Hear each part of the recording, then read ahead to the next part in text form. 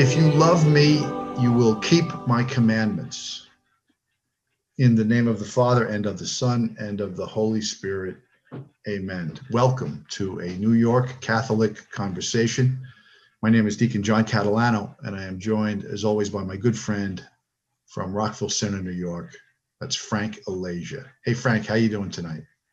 I'm doing great, Deacon. Spring is around the corner. It's looking good. Let's go. Well, we're talking tonight about the commandments of God, the 10 commandments, something that is talked about or considered less and less, or not at all anymore. We don't hear much about them. And we'll break it into at least two parts. We'll take the first three commandments. The first three commandments have to do with our relationship with God, and the next seven have to do with our relationship with the world. They all challenge our faith and call us into relationship. So the first commandment is, I am the Lord your God. You shall not have strange or other gods before me. How we doing as a group of people on that first commandment, Frank? Well, what I would say to start is, remember, the 10 commandments are not the 10 opinions or the 10 suggestions.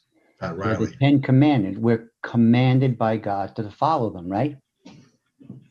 Yeah. And do we place anything in our lives before God? How about everything? Right. Our money, our home, our possessions, our time, our level of influence, ourselves. We think of ourselves and just about everything else before and more often than God. And so this Yeah. first commandment calls us to attention. If God is the creator of all things, then God must be placed in our life before all things, right? Yeah, there are many things that we put before God that are obvious, but there are two that I want to mention tonight in particular that many people put ahead of God, and it's their well-being and their wealth, right? The goal now seems to be to feel good and gather as many possessions as we can. As long as we feel good and have plenty of material possession, we're doing well, and that's really missing the boat. In other words, like, are you only interested in the goods God gives you, or do you really love God? I hear people say, I did it. I earned it. I deserved it. I can do whatever I want. I want to enjoy it. Right. I mean, there's a lot of eyes in that, right, Deacon? Yeah. Listen, it's okay to love things in life.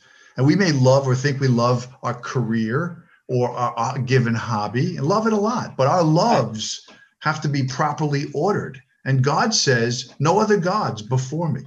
Right. Compare it with the rich man who says, Lord, show me the way you want me to use my good fortune to help glorify you, to help Yeah. others. Yeah. Right? You see the difference? It's not the money or the well-being, but it's just realizing that everything you have is because God gave it to you. You have to use it properly. Yeah.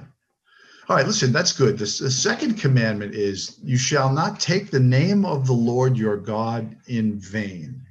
Now, when we are in relationship with God, we would never use his name to curse something or someone. And to me, the big one is, and it's out there big time, is the use of the name Jesus Christ in vain. It doesn't seem like it's a sin anymore to do that. It's okay now, right? Right. Sensitivity to the name of God is gone, right? We're called to honor that name. When I was in college, we had played a game, and I was getting interviewed after the game, and they kind of flippantly, I used Jesus's name. I said, Jesus, I can't believe that happened, or Jesus, I can't believe I missed that shot. Whatever it was, the guy prints it. It's in the paper, and Father Kiernan, a very saintly man, was our moderator, and he saw it. He called me into his office and really, really reamed me for it. And it was a great lesson, because I never did that again. I never used the Lord's name in vain. Now let's fast forward to today, right? Justin Thomas, a golfer, misses a putt, and he makes a homophobic slur under his breath that they catch on the mic. Right. Okay. Not acceptable, right? Wrong to do. He apologizes profusely, and it ends up that one of his big sponsors, Polo, actually drops him even after he's made all these apologies. Now, I want to ask you a question. Do you think that if he had used the Lord's name in vain, that would have happened? I Oh, doubt it. I doubt it. And they use the Lord's name a lot in vain. You can hear it. You can hear it coming through the mics. Well, there's no consequence for it. I mean, everybody seems to just let it go, but it's not the path to holiness. No, definitely not. You even casually saying, "I swear to God," that's not right. Right.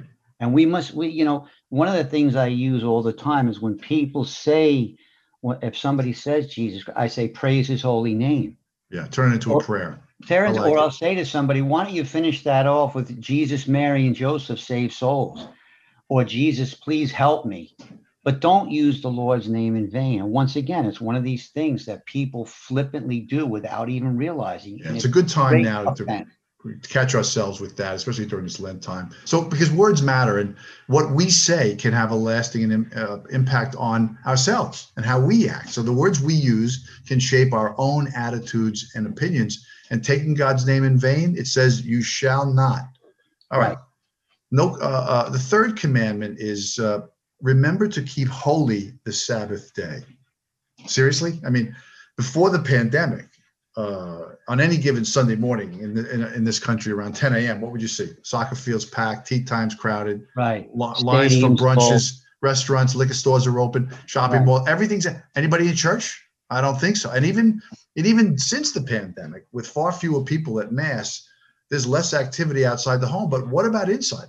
Frank, are we keeping Sunday holy? How are we doing with that? Well, let's talk about the dispensation, right? Because of COVID. Now, there are people with a legitimate reason Right. not to go, right? We understand that. But if you can go and you're doing all these other things, don't ride the dispensation. Get back to church.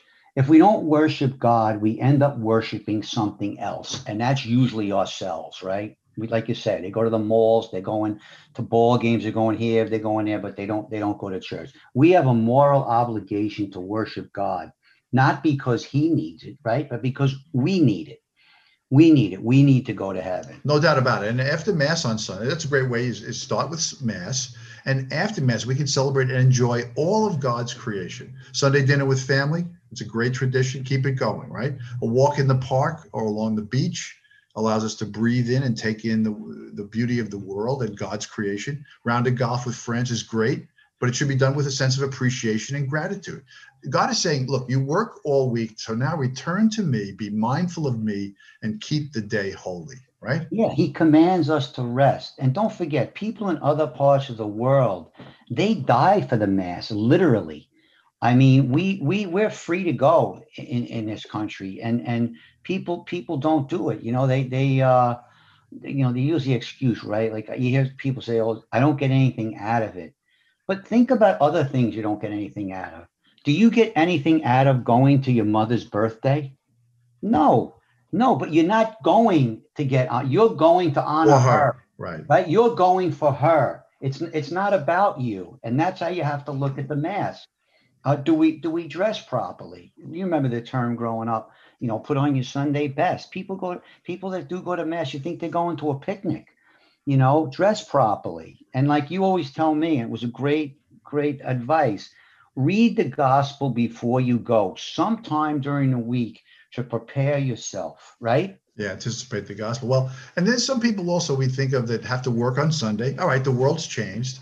Uh, Try to offer the day up in sacrifice. Try to be mindful of God throughout the day and make time to remember. I think Lent overall, Frank, is a good time to stop and consider, how am I treating Sunday? What is my Right. day comprised of? And maybe consider making some changes during Lent that help to really become better aligned in order to worthily follow the third commandment. Yeah, I just want to say one last thing, and I'll bring in obedience here. You must obey. If I set limits on my obedience, I will only obey so far.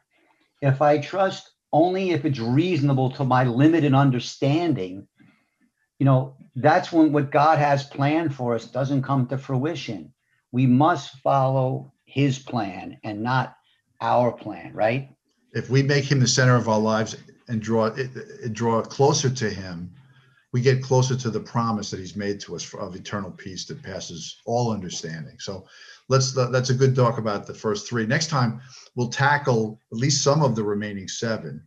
But for now, folks, we'd like you to follow us, and we'd love some feedback. We need some love. Email us at anycatholicconversation@gmail.com. That's anycatholicconversation@gmail.com. I love you a lot, Frank. Remember, don't use the Lord's name in vain. I will not ever. Talk to you soon. Bye-bye. Take care.